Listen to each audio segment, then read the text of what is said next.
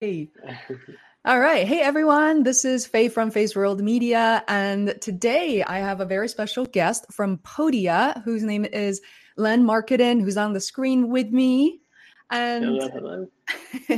I discovered Len, well, because I watched an incredible, I almost want to say documentary series, but it's really a YouTube short series they have on Podia to talk about like fear of content creation. And basically, Len was working actively with a entrepreneur and content creator throughout, like I think 4 or 5 episodes, and that was so intimate. That was super helpful. And this is something, after that I've been working as a creative entrepreneur for a little while, just to see that, wow, we actually share a lot of the anxiety, fear, doubts, and all those ideas. So I'm here with Len, who's an instructor, an entrepreneur too, and to talk to us how to create our digital storefront and how to, really build multiple revenues of income streams as a creator. So welcome, Len. That was a longer introduction. Thank you so much, Faye. I appreciate that. I'm really, really excited to be here, and I'm honored that you got so much out of our series with Walter for somebody who's already an accomplished content creator. That's really great to hear. Thank you.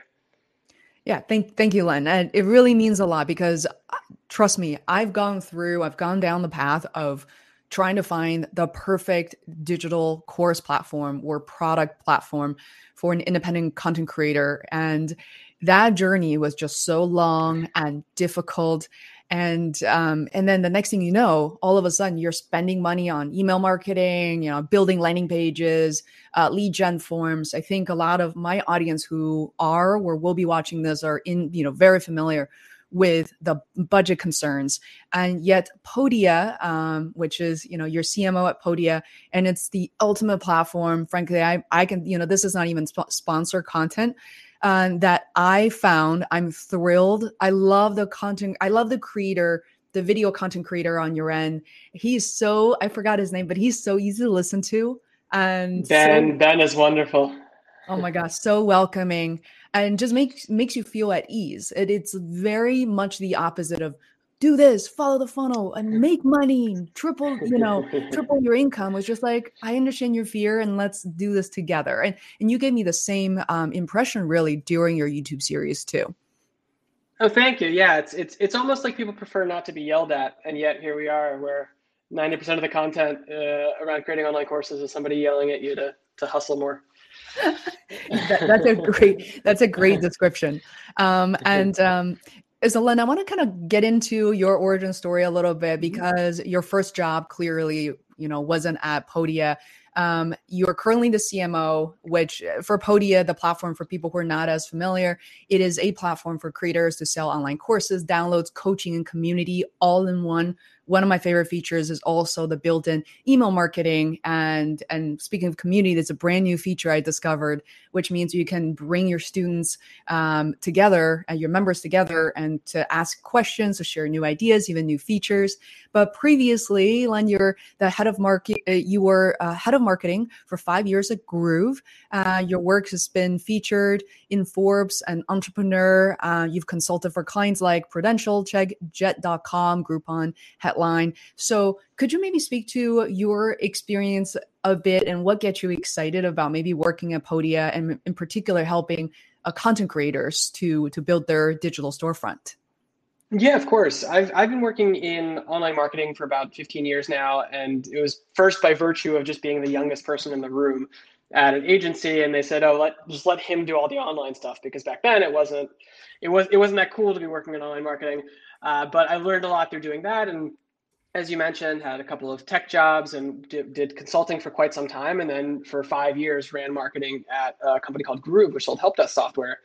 I was actually a customer of Podia's before I joined the team. So I joined in December 2017, and we were selling an online course about content marketing. And I was looking for a place to host my course, and I looked at everything that was out there, and I eventually stumbled on Podia, which was actually had a different name at the time.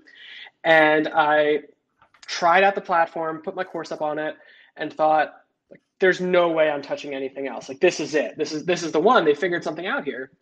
And Mhm. over the next 6, 8 months, I got to know Spencer, the founder, really, really well. And after that, I hadn't been planning on going anywhere else or taking another in-house role, but Spencer asked if I wanted to come and build a marketing team here, and it was just such an exciting opportunity that I couldn't say no. And that's, part of what gets me excited is the fact that at Podia, every single day, there's somebody that is making their first online dollar ever because of the work that we're doing. And I think that's a really, really special and privileged place to be. Wow. So you mentioned, back in 2017, something about the platform even back then that really was very compelling to you. And I think at this point, people who are watching this may have already developed their first course, or maybe they're just, many of them are thinking about starting their, very first course, or still in ideation phase. But something captured your eyes. Perhaps could you talk to us about what you loved about Podia at first sight? What about it that really drove you in? I think that what was really clear, even in the very early days, the product looked very little like it looks today. But what was really clear in the early days was just that it was extremely focused on making things easy and fun for creators. A lot of the platforms that I looked at weren't really sure if they were focusing on creators, or were they focusing on businesses trying to do training, or were they focusing on trying to replace university classes. And they just kind of looked very corporate and sterile and boring. And not only that, they were optimized for all of those different things. And so they came with all these different features that I never needed. And the products were just so bloated and so pricey that it wasn't really going to work for what I needed. And Podia was just very clear that they had one audience in mind, and that was creators. Creators like me, of course, people that wanted to sell digital products to their audience. And everything at that point was built to that. And I think everything since that point has been built for that audience and for that use case in mind. Although obviously the product looks very, very different now than it did 4 years ago. Yeah. So let's define creators a bit. And it's very clear in my mind, or perhaps the way I would define creators would be podcasters, YouTubers, photographers, freelancers in the creative world, artists, musicians, also, but these days I expand that category to, there are a lot of entrepreneurs who are authors, publish one or multiple books, who are speakers, keynote speakers. Do you think that represents the creator space well, or maybe you want to add to that list? Yeah, I think that's a great foundation. I really think that anybody that's earning money online from their passion or their expertise is a creator to me. So that's everybody from the artists and the podcasters and the YouTubers to the grandmother that's teaching the knitting course, or the financial analyst who's building a community around people who are excited about spreadsheets, which is a real thing that we have on Podia. So anybody who is taking something they're really excited about or they're really knowledgeable about and putting it out into the world, I think is a creator. Lovely. And let's talk about your first course, which I didn't even ask before scheduling this interview. And the reason is, so many people struggle with their first anything, right? Their first book. They feel like they have to be the book that they will be proud of and has to last for a long time. And it has to be the best work they've ever done. I think that actually has shown to be a much of a roadblocker for us as creators. And after developing multiple courses, I really wish I didn't give myself such a hard time at the very beginning. There's just no way for me to learn without doing and failing and making mistakes. So I would love to hear about your first course creation journey. What was the course about? Was it a success? Was it a failure in your eyes? So the first course I ever set out to make was about email marketing. And the journey that I took to create this course was, I thought, people keep asking me about email marketing. I should build a course on this. This was in 2014 or so. I opened up a Word document because Google Docs weren't cool yet. And I proceeded to basically write everything that I thought I knew about email marketing into this document. Two days later, I think I had around 22,000 words in there, and I skimmed it and I closed that document and I never opened it again. That course has not seen the light of day, clearly, because I went about it totally the wrong way, right? I went about this course from the perspective of, what's in my brain? How do I get it out into the world? Right. When the reality was, and as I learned through trial and error many, many times, when my first, the story of my first successful course was a content marketing course. It was called Content Marketing Mastery. And the way that that course was born was from the needs of the market. It was not me taking something in my head and putting it out into the world. It was me understanding and me learning that there were some really specific problems that people wanted me to solve. And they don't need to know everything that I know. Right? They don't need everything in my brain. And in fact, they don't want to know everything that I know. They Really just want to know everything they need to know to solve a really, really specific problem. And so that became Content Marketing Mastery, how to build a repeatable content machine in 6 weeks. And that was the first course that I ever sold that had, what I would call a really successful launch, which was, this was something that I did in partnership with Groove, our company, and we had a 6-figure launch in the first 3 days. And I know there are probably many people listening who have had far more successful launches since then, but this was kind of early in the online course days, and it was a huge accomplishment and a huge learning experience for us at the time. There's so many things. There are a couple of things I definitely want to break down, which is what you mentioned of what was in your head. All of it wasn't necessarily what the market wanted. And I love this scenario because I'm currently working with several clients, and many of my clients actually have courses online as a result of our collaboration together, consulting arrangement, let's just say. But I also notice the pitfall or the easiest mistake to make, and which is not intentional, was that all my clients do want to dump their brain onto a piece of paper in a course. The course, in the course creation world, when we say entry course, it's 5 to 10 videos, pretty easy to digest versus, and they knew that, but many of them ended up creating these heavy duty, signature courses with dozens of chapters and sections and multiple lessons. And then you watch kind of the growth or how students who interact with these courses, they're often overwhelmed. So could you maybe break that down a little bit more on how you found out what the market needed at the time for content creation and how to really hone in on that? Yeah, I think that's a really, really strong point. And the process that we used was, and this is something that anybody can reproduce now. This is still widely available to everybody. I'll start with the foundational principle that every single person listening to this is an expert. Every single person is an expert on something. You may not think you're an expert on something, but you are. You are an expert in something. Everybody is an expert in something, right? Think about, we all have that friend that we go to when we have a question about something specific, whether it's gardening or travel planning or business or marketing, or that coworker that we go to. You are that for somebody else, right? Everybody is that go-to person for something.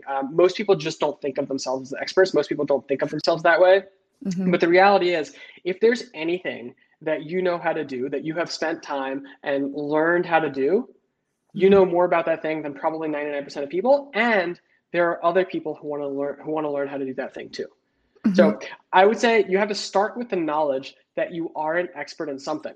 Then once you have that kind of foundational idea of, okay, I have a topic, like a broad topic, say cooking or painting, then you can narrow down and really understand what the market needs. And there's a really easy hack for doing this that it'll take you some time because you need to spend the time to learn the market, but it's really simple and it doesn't cost you a dime. You can go to Reddit.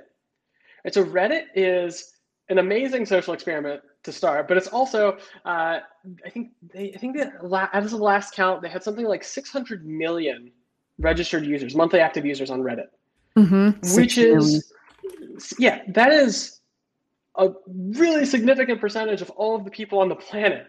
Right? And so if there's a conversation, if there's something that people struggle with, there's a chance there's probably a discussion about it on Reddit.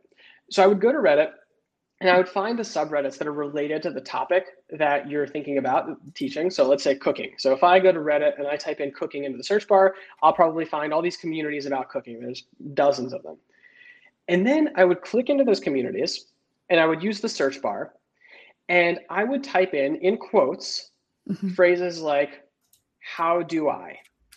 How do you? Struggling with. Anything that would indicate that somebody is trying to work through a problem they're trying to solve, Mm-hmm. And I would just see what comes up. What are the discussions that people are having? What are the things that have a lot of upvotes, a lot of traction, a lot of discussion? What are the really, really lively topics? Those would be my first leads for what I could create courses about. Mm-hmm. I would take all of those ideas, I would dump them on a list, and then I would start thinking about, okay, here are all these things. Let's say I did research on cooking, and I found all of these questions that people are debating on YouTube, on Reddit. They're debating what's the best way to make salad dressing, what's the best way to prep a steak, what are the best, what are the kitchen tools that you need. And then I would look at this list, and I would think for every single, I would think about a matrix, right? You have two axes on a matrix. One would be profit potential, Mm-hmm. and one would be passion. Mm-hmm. And then you would think about that as a matrix, and then plot every idea based on the profit potential for that idea, Mm-hmm. and based on your personal passion about that idea. And I'll explain what I mean by those. So for passion, creating a digital product business is a lot like creating any other business. There are going to be highs and there are going to be lows. Mm-hmm. And if you're passionate about what you're teaching, if you think that what you're building needs to be out into the world, it's going to be a lot easier to get through the low parts, right? So that's why we think about, like, let's make sure that we actually care about the things that we're teaching. And then on the profit potential side, the way that I would think about that is, what are people actively doing to already solve, to try to solve the problem that you would be solving for them? Mm-hmm. Mm-hmm. So is it something like cooking eggs, where people probably are not spending a lot of money to figure that out, right? Maybe they're looking for free recipes online. So maybe you found some Reddit threads about that, but it probably doesn't have a lot of profit potential. You're probably not going to earn a lot of money with courses on cooking eggs, right?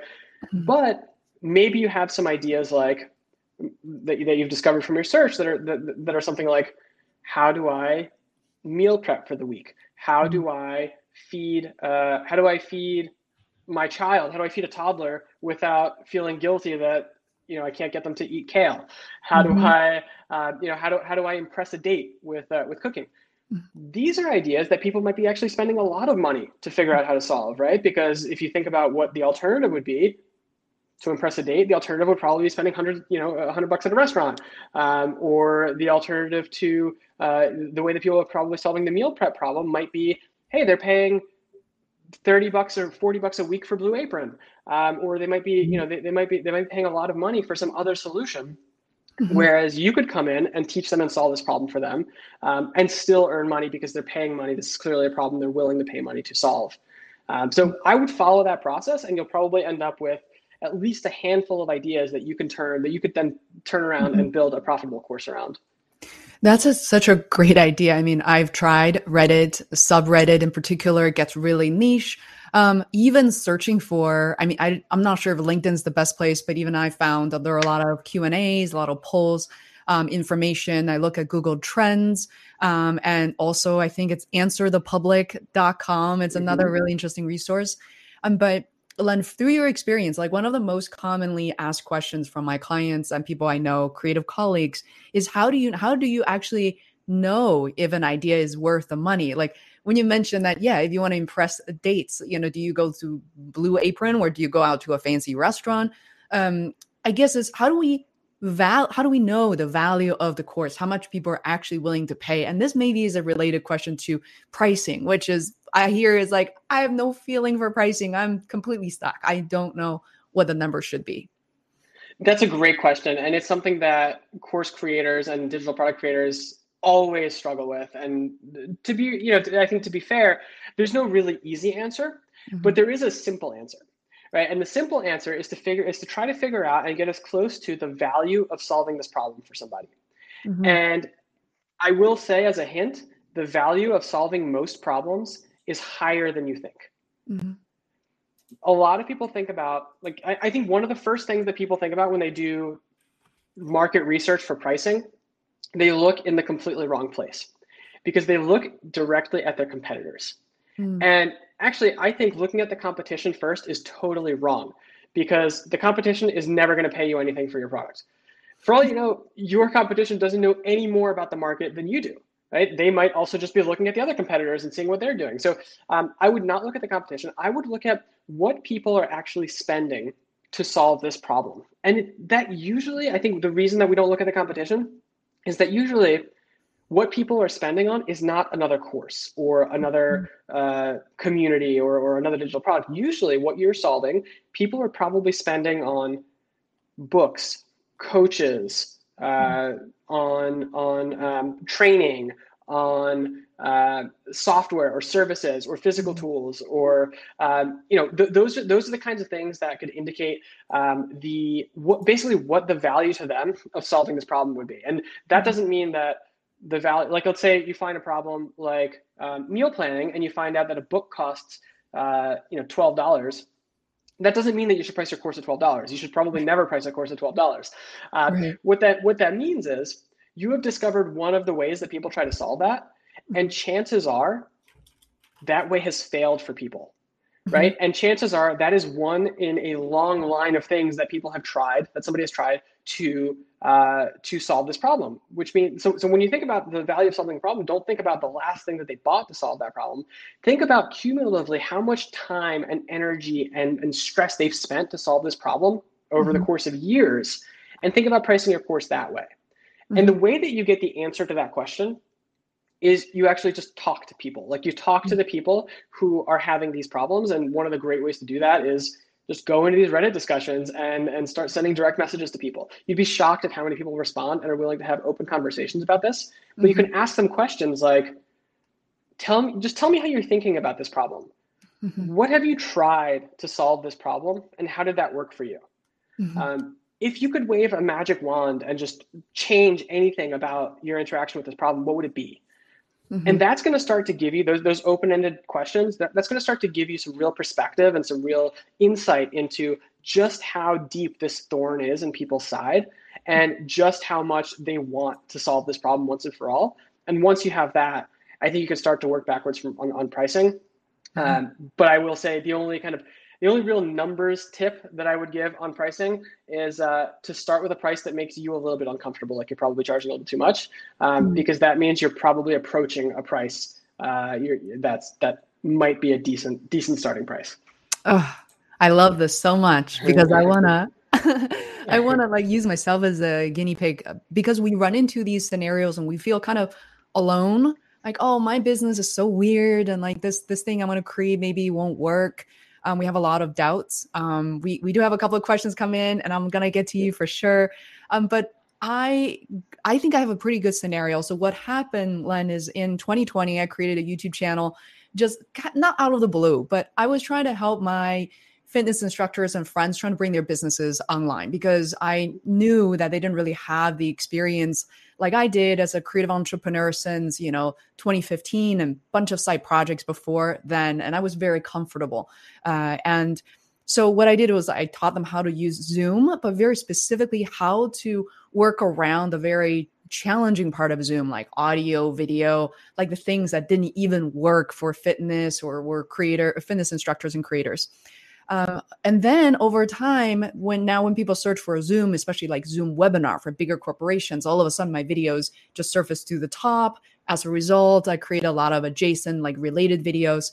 And with full transparency, it is also on my website. I'm charging now, $300 for consulting, and people are booking them. There are a lot of company executives, leaders. I get booked for moderation. So, well, on Podia, and then most recent endeavors in terms of creating a course, I'm actually hosting a training right after this, is on how to set up Zoom webinar and be like a pro at Zoom webinar. And the other kind of unexpectedly is virtual meeting moderation, which I get hired to do regularly. So, and then I got stuck. So in terms of pricing, sometimes, like even though hourly I'm 300, I'm very hesitant to say who will buy a course for 300, but I'm teaching them everything. Companies can buy multiple licenses and give it to their moderators and trainers. Could you help me maybe think through a little bit with a clear head? Because I feel like I'm living inside my head for quite a while now. Yeah, absolutely. And I love that example. I mean, I would say, if you think about, for example, the Zoom example, right? So we're in a world where everything's on Zoom now, right? Especially in these last 18 months. And it looks like for many companies, that's just going to be the status quo moving. That's going to be permanent. It's not, people are staying remote. Companies are not, many companies are choosing not to go back to the office. And so Zoom is going to be a mainstay for a very long time, which means people want to adapt, right? And if you think about what the quote unquote competition for this is, right? So it's not that there's some other Zoom consultants that you're competing against, but if you think about what people used to do when they ran webinars back in the office, back when I worked in an office that actually had webinars, we actually built a studio in our office, and we spent thousands and thousands and thousands of dollars on lighting, green screen, camera equipment, like making sure that everything was connected with the computer, and that we could, we had this like switch box, and it was a bunch of complicated stuff that I didn't even know how to use. And it was a really expensive setup to essentially be able to just run webinars, right? This really seemingly simple thing, which, as you know, actually has a lot of like art and nuance and technology and importance behind it. Right. Well, now that's basically what you're competing against, right? That's basically like, are people going to go and spend a whole bunch of money trying to DIY their Zoom setup, whether that's the decor in their room or whether that's the other thing that I think a lot of people would do before was go and pay thousands of dollars for speaker training. Right. And go in a room with a bunch of people and try and get better at speaking. And that's something that I did many years ago. And I remember it was not cheap. And I remember that there were a lot of other people there that had their companies paying for it too. And these don't tend to be very, very price sensitive buyers because they just want this result. True. And now that people are at home, they still need to do webinars. They still need to do they still need like great setups. They need great strategy. They need better speaking ability. But they can't really do all those things they used to do, or they could, but it would come with great kind of work. It would come with great expense. It would come with a bunch of hassle because traveling now isn't, it's a lot more difficult than it used to be. And so when you think about the price of that, when you think about the fact that people pay thousands of dollars to solve these problems that you can solve for them, I think that could help maybe open up the perspective around what your offering might be worth. And then you think about that across 80 managers at a company and the impact it could have. That's really, really valuable stuff. Yeah. Oh, this is so good to hear. And I want to add to that also a little bit more is exactly like you said, is sometimes we're sitting here thinking, oh, I've done this for a year now. I'm comfortable. I've been a podcaster for 7 years. These are just trivial things. But then I had to put things on paper, creating these Google slides, and all of a sudden, what's in my mind in terms of 5 slides now becomes 35. And I'm talking about things that are very intricate, things I've learned along the way, including examples such as, a lot of these very, I would say, like high-end events have these very tier 1 influencers. I often have to follow some sort of a script, which I kind of don't, it's not my favorite thing to follow a script. I love, I send some questions over to you, but I basically don't need them because I love the natural flow of our conversation, but I don't always get to do that. For me, for instance, for a lot of moderators, it gets more challenging when you have to follow a script that's been signed off, that's been approved. And so for me, like I build in moderation trainings to help them how to make transitions sound more natural, how to smile a little bit more, like you're more engaged, but also like things that sound so silly, like I would say, don't, when you're moderating for a meeting, for instance, like things like don't use mugs like this because it literally can pour all over your keyboard, clean your background, have the Elgato lights, how to adjust the lights, and it just all of a sudden things in and outside of Zoom just become quite intricate. And I got the survey results, like mostly 10s. People are really thrilled how it went. So I think all that is something I want to really incorporate into my online courses. And I don't know like how successful I will be at conveying them, which is why I love one of the features from within Podia is within each section as you're building out the course, you have the option to give people consulting options and, plug right in Calendly or Acuity scheduling. And people say, you know what, section 1 was great, but I want to talk to Faye now, or I want to talk to Diana now. You click one button push, all of a sudden there are additional income from consulting directly through you. I love that. Awesome. Yeah, I think that's it. I'm really, really excited that we were able to add that. And like you said, it's a fantastic way to continue getting feedback because the people that end up being most successful as creators are the people that keep eliciting feedback and are the people that keep learning from their customers. And I think the consulting piece is really, really interesting because you get 2 for 1. You get to get feedback from your customers and get paid for it at the same time.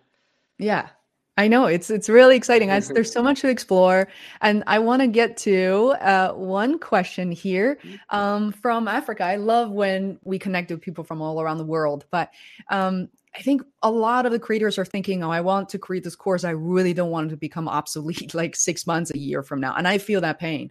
So, is it possible to make the content evergreen, and so that in a year's time, it will be still be of value? That's a great question. I'll answer that by saying that the highest, I don't remember if it's the first or second highest revenue course on Podia this year was released in 2015. Mm, It was released on a different platform in 2015. Podia didn't exist then, but it came into Podia in 2018. But the course is essentially the same as it was in 2015, and it still remains one of the highest grossing courses on the internet. And mhm, it's so I would say absolutely you can make content evergreen. I think depending on what you're teaching, right? I think there are some topics that are a little bit more probably a little bit more timely. mhm. But at the same time, if you're teaching marketing strategies or if you're teaching Zoom strategies, I mean, these things, like, they're going to be relevant in 3 years and in 5 years. You may have to go back and update them because the products you're teaching are going to update, and things are going to change a little bit. But I mean, a lot of the core principles will likely remain the same, and it's absolutely going to still have value for people in years' time. Mm, that's so good to hear. I mean, same thing on YouTube. Some of the videos I've released, back in early 2020 are still the best performing videos today. So that is real. I think courses even more so. That goes against the common belief that, when it comes to social media, content, everything will become obsolete, within, I don't know, like tomorrow or something. So people are really afraid to create content. So that's definitely a great data right there. So I have a question related to, people like me, creators who don't like to focus on one thing, niche down so much. So right now I have a kind of a variety of courses on Podia and frankly elsewhere. I'm working very hard at migrating over to Podia. So the Zoom courses are upcoming in production, and I've been on YouTube, so people ask me about what can I create for YouTubers to monetize and even start thinking about monetization before this YouTube partnership program, which means before you get 1,000 subscribers and 4,000 watch hours. And so I have that course. But then I look at other courses I've created on other platforms like Thinkific and Member Vault, and it's related to podcasting, for instance, Mhm. which in my world, I feel like it's all related for creators, but you could also come from another angle to say, oh my God, Faye's all over the place. Like, does it make sense for me to merge all the courses on Podia, or do you think I should really separate the audience so that they're not overwhelmed? It's a good question. And I think that one of the things that creators really struggle to, I don't know if accept is the right word, but I think that one of the things that creators really struggle to embrace is that very often a huge part of the value of purchasing your course in the customer's eyes Mm-hmm. is the fact that they're purchasing it from you. Mm-hmm. Right? Right. It's the fact that they get access to you, either because the course includes access to you, or because they're getting kind of pre-recorded access to a piece of content that you've put Mm-hmm. out. Um, that's really important to understand because I think if you think about that, it makes you realize that, like, it's not that important to have all of these different brands all over the place, and like different mini brands for different products and different audiences and things like that. A lot of Mm-hmm. people like just want access to Faye, right? Like, a Mm-hmm. lot of people just want to support Faye as a creator. A lot of people just want to learn from Faye. Mm-hmm. And if you think about some classic examples of some of the I think some of the really, really well-known course creators, if you think about people like Amy Porterfield or Ramit Sethi or Mm-hmm. or Marie Forleo, like, they have courses on many, many different topics, True. and people still buy them all, right? Because people want to learn from that person, because it's not that Mm-hmm. that person has shown them that they have this narrow expertise in Mm-hmm. something, especially after the first course.